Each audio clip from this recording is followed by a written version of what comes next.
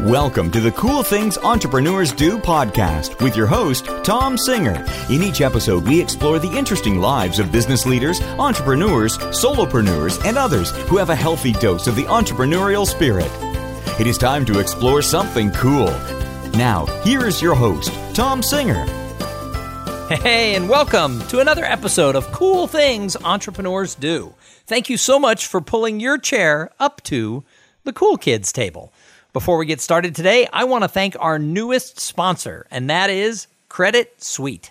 Hey, let's face it, sometimes business owners need capital to grow and expand for things like payroll, hiring, acquisitions. But access to capital, that can be difficult and it can be risky, especially when it's tied to your personal credit.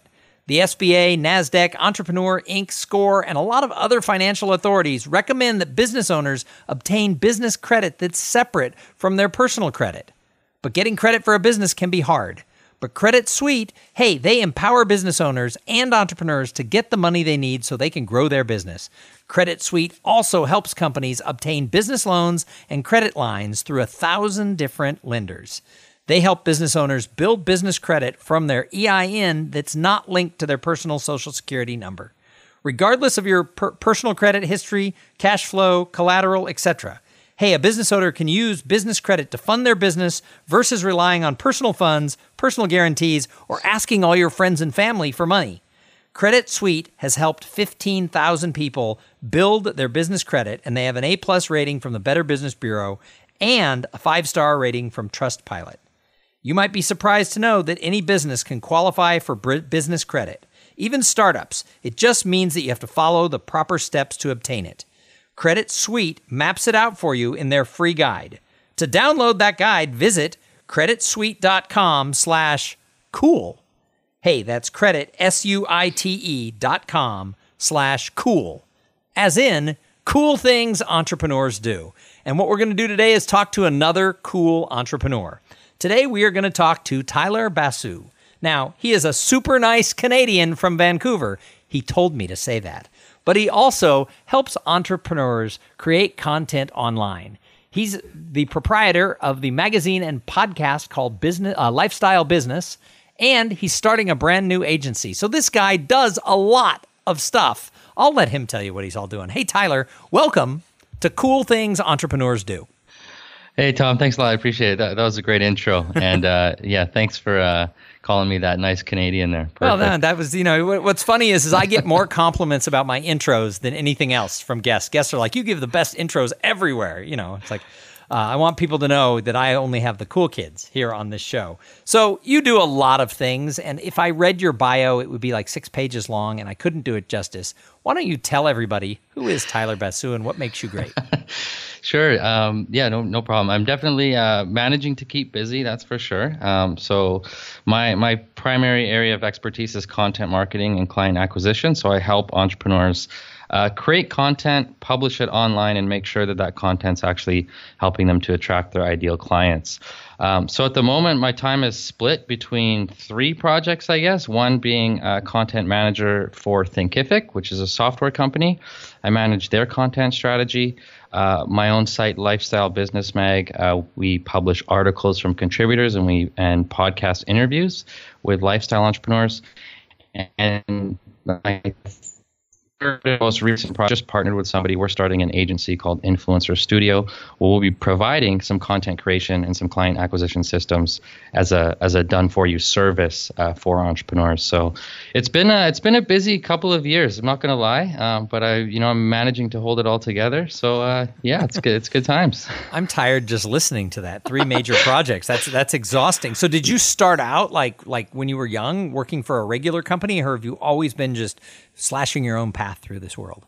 Yeah, I've always been either like self-employed or like commission and sales type jobs. I did door-to-door sales for a year and a half straight out of college. I was like 19 or 20 at the time. So I spent 18 months building teams of salespeople in 3 different cities in Canada before I had enough of that. And then I ended up in real estate, sold real estate for a few years. And then it was while I was in real estate that I started podcasting and creating content. And it took me about 3 years of doing that on the side before I really figured out how to turn that into a career. And so I left real estate just before I became a dad, so that I could have a bit more balance and structure and work from home and stuff like that. But I love the fact that you admit that, hey, this took me like 3+ years to be able to go out and like figure out, how to do it for myself before I started teaching other people. Because it seems like in your line of work, sort of like online entrepreneurs, there's a lot of people who've never done it for themselves or anybody else who suddenly are like, oh, I'm an expert, give me money and I'll show you how to do social marketing. Yeah, and a lot of that was trial and error. Like I did spend some time in school. I did 2 years to learn real estate. But I didn't there wasn't a school that was able to teach me this online marketing stuff, because it just changes so quickly. So I really had to learn through trial and error for a few years. And then, as you said, after a few years of literally making mistakes and doing 90% of what I did didn't work, to find the 10% that did, and then double down on that. There was some growing pains or learning pains, I guess. Yeah, but I met you for the first time 6 months ago at the first New Media Summit, but I actually knew who you were before that. I'd been stalking you online a little bit in the background. Oh, very cool. But you're the stalker. I was that clique that never filled out a form or anything like that. But realistically, you're the real deal when it comes to helping entrepreneurs create online content and to do this thing where there's, like I said, there's a lot of charlatans out there, in your space because there is no barrier to entry. What do you think it was that, because this is all new, so that, when you started it, there wasn't really couldn't go to school for it. There wasn't roadmaps. And like you said, you did it by trial and error. What do you think what do you think the secret sauce was for you to be able to figure it out? So I had to get really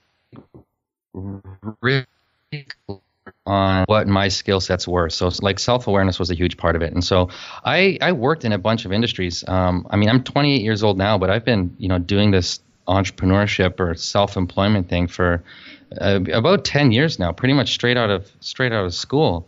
And most of that was me going in all these different industries and picking up specific skill sets. And then after doing that for a while, I finally had, a few tools, I guess, on my tool belt, and I was able to ask myself, what can I use these tools for? Like, I've spent some time in sales, I've spent some time in content creation, I've spent some time promoting seminars in a training and teaching space, and how can I bring these worlds together and just find my sweet spot? So the trial and error was really just me figuring out where my sweet spot was and which industry I actually wanted to be in and where I felt that my strengths were best utilized.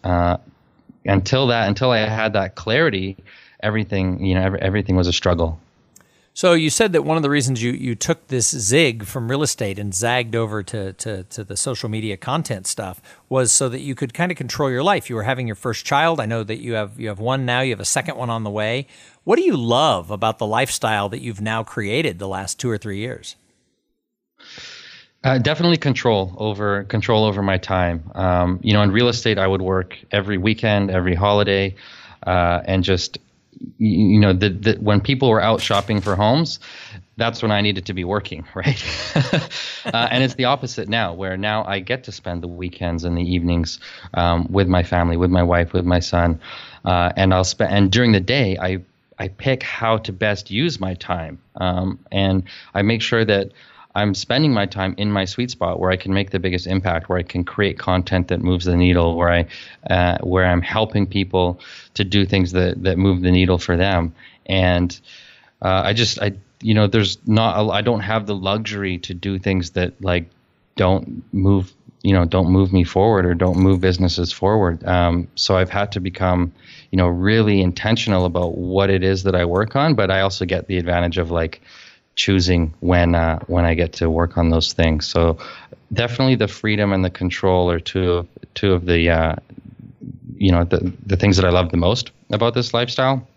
And then the other is just creation in general. To take something from idea all the way to reality is a pretty exciting process. Whether that's for a blog post or a podcast or a course or a webinar, whatever type of content it is. I like to, go from that brainstorm session all the way through to seeing something published and actually making a difference in people's lives. So is there any time ever where you have sort of that opposite feeling where you're like, God, if I had just had a regular job, I could, work from 9 to 5 and get a paycheck. Do you ever look at some of your friends who like went to law school and think, wow, they get to go home?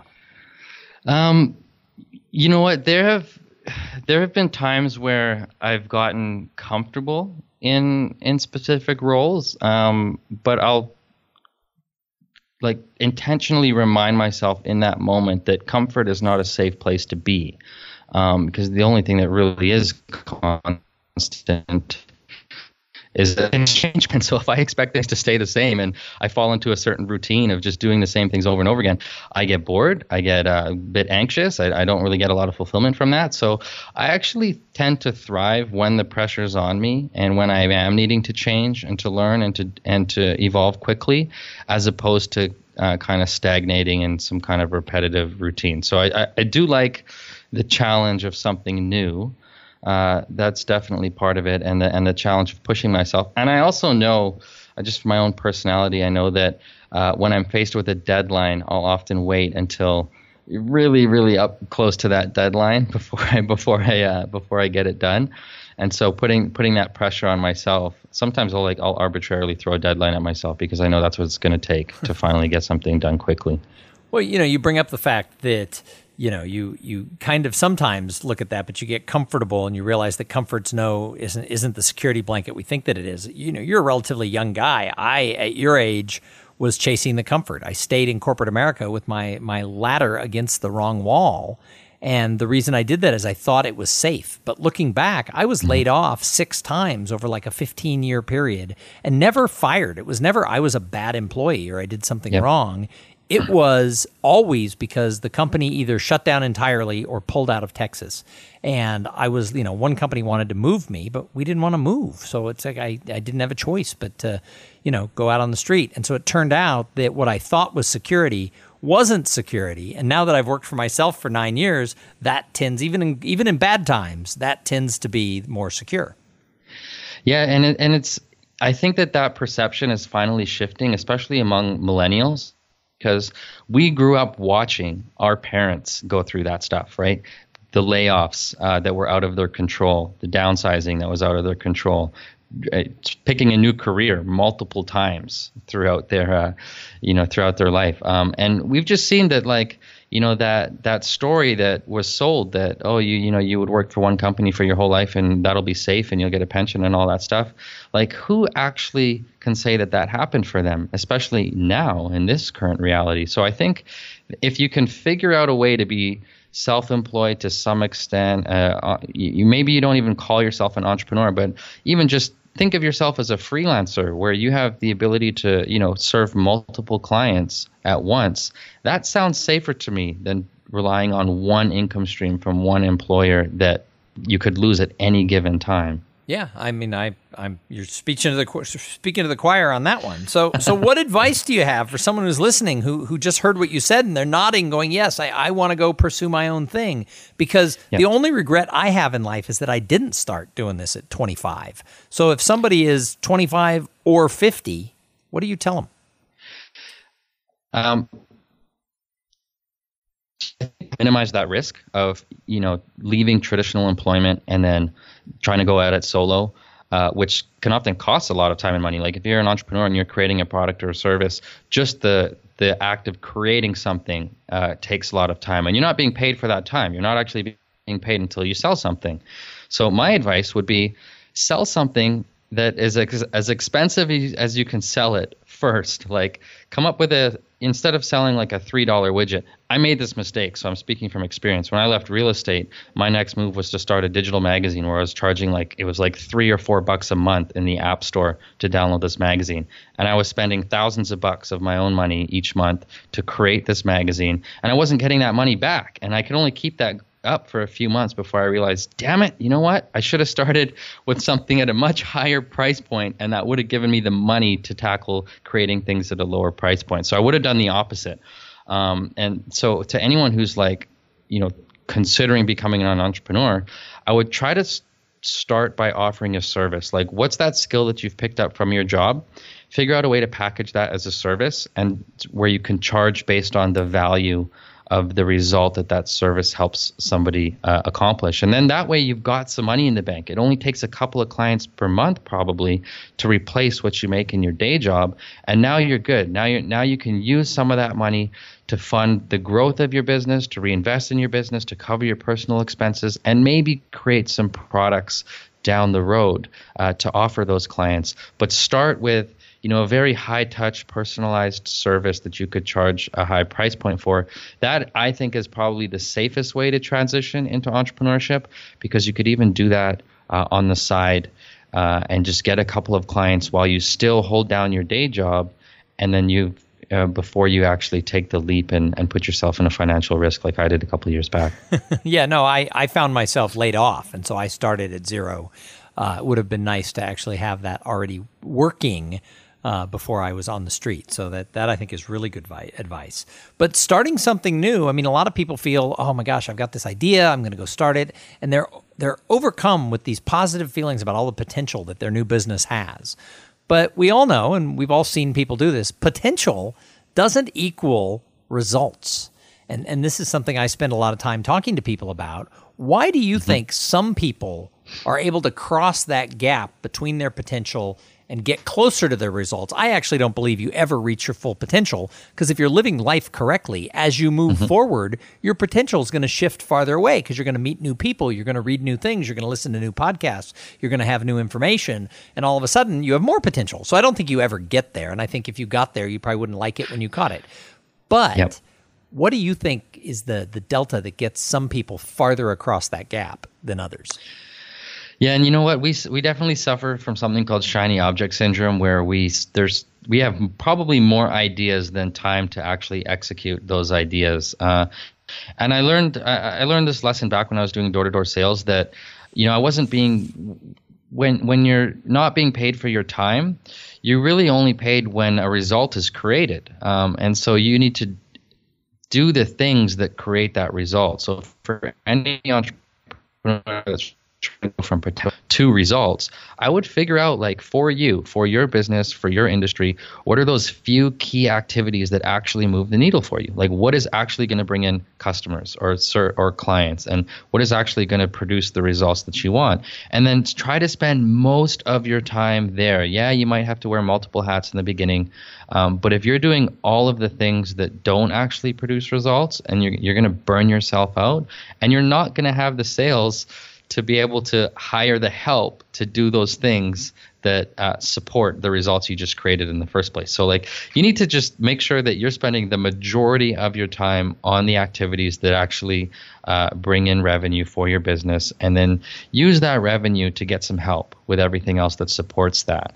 But I think that, if you do the opposite, where you spend all your time on stuff that doesn't actually bring in any money, you're going to be burnt out, you're going to be frustrated, you're going to spend your own money to keep your business alive, and it's just it's not a very healthy business at that point. So I would, just identify what are the few things you can focus on that really do move the needle, make those your priorities, and then with whatever time is left, you can do the other stuff. Well, and I think I think you hit the nail on the head. I mean, I think all of us who have a business have found ourselves, choosing whatever it is activity that we most want to do, which isn't necessarily the activity that's actually going to grow the business. I know I'm guilty of that. So you're a wise man for 28 years old, Tyler.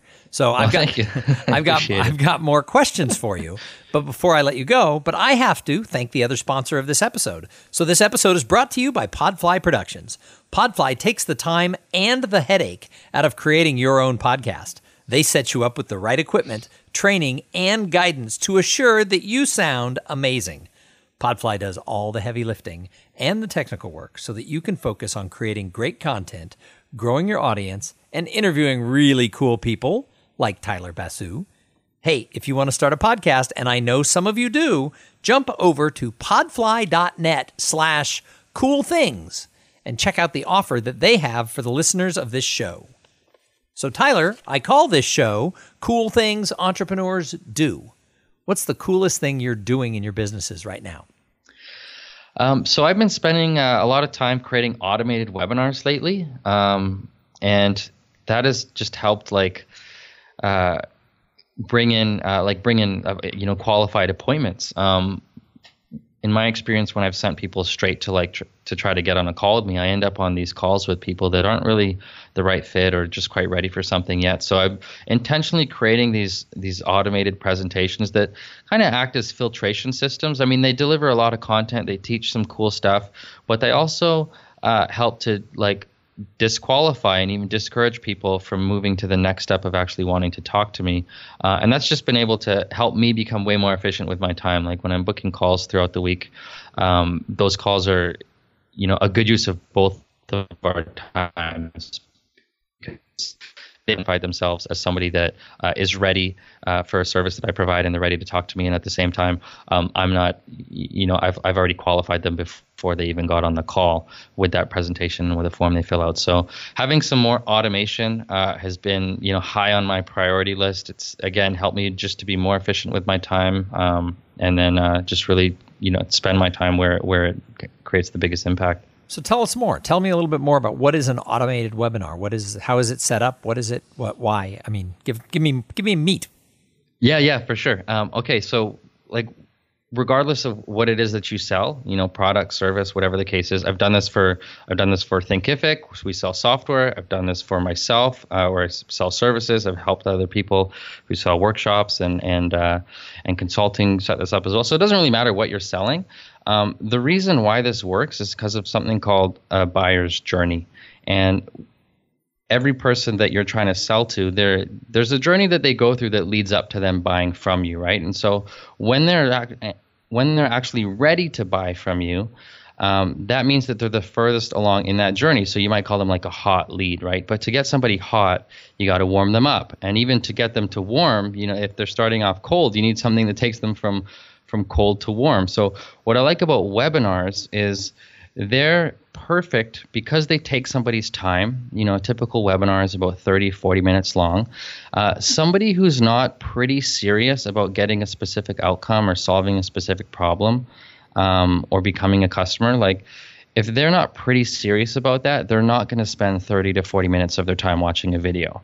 But at the same time, if you don't have that in place and you're taking people from reading a blog post to booking a call with you, or downloading this quick checklist to booking a call with you, that's a bit of a jump, right? Because you're taking somebody that's a bit colder and a bit earlier in that journey all the way to expecting them that they're ready to be a client. And that's just a bit of a leap. So by adding that video presentation in the middle, you could call it a webinar, you call it a on-demand training, whatever you want to call it, but it's a 30 to 40 minute video presentation that helps move somebody from warm to hot and ready to speak with you, but it helps qualify them, it helps filter them out a little bit, and a lot of businesses are missing that piece. They might not call it a webinar, but they're missing the piece that's taking people from having just learned who they are and they put something out there that created awareness, to warming them up and qualifying them before they have either the entrepreneur themselves or perhaps the salesperson that works for them trading their time to talk to that person. So that's why I'm excited to having being built a bunch of webinars and getting those in place, because they've just made that whole selling process, they've kind of flipped it on its head. Instead of me getting on a call with somebody and trying to convince them why they need a certain thing, it's the video already did that. And they just come and it's just a casual conversation of figuring out if we're a good fit for each other. I think that's awesome. Hey, we could talk about Tyler all day long and all the cool things that you're doing. But I think that great entrepreneurs, I think they're observers. And obviously, because you have a magazine about business lifestyles, you know up front that you've got to be observing, because you wouldn't be able to write a magazine if it wasn't for observing who's out there doing something cool. So I love to ask the people who come on the show, who's someone out there that you admire and you look at them and say, yep, they're doing cool things.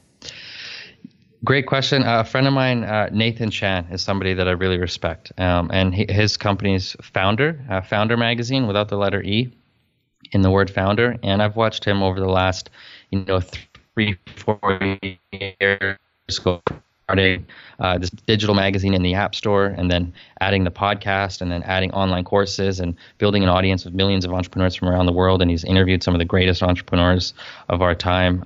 And I've just watched how he's executed building that brand.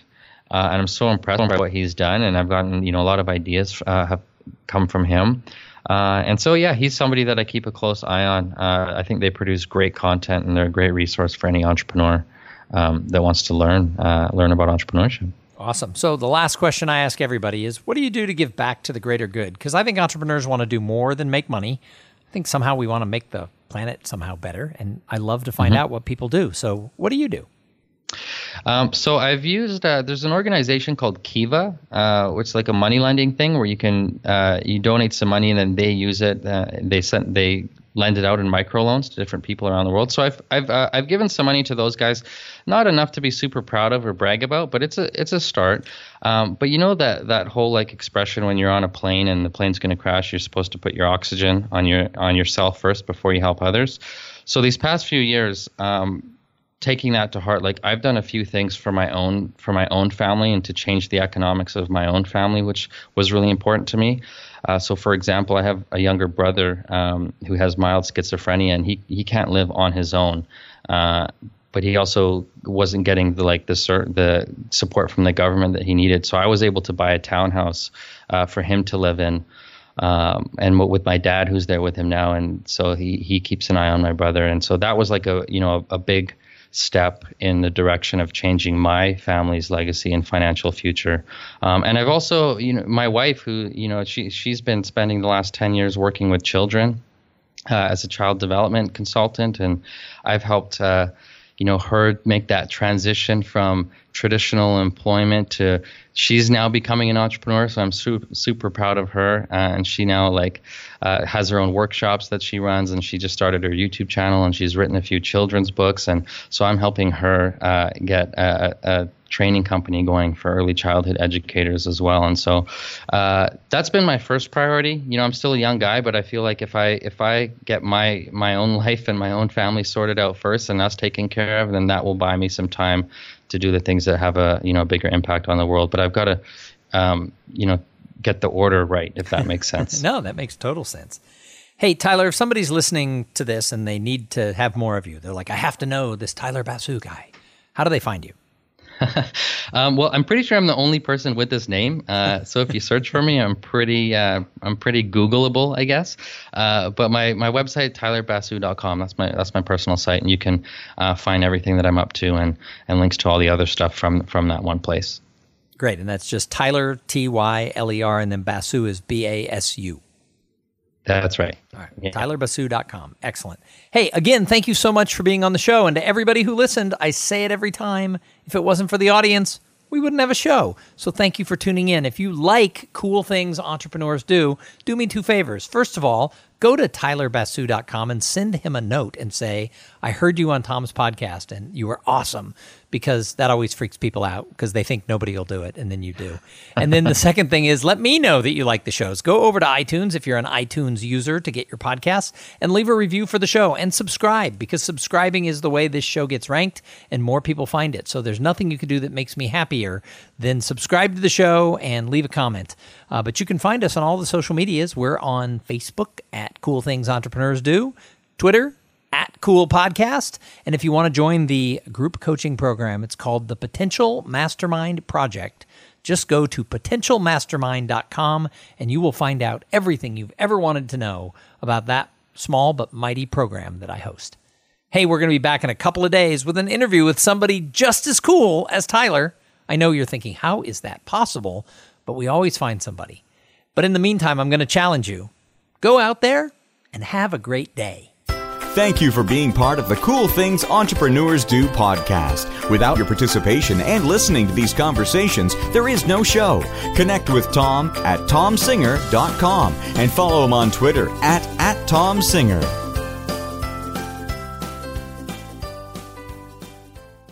This podcast is a part of the C-Suite Radio Network.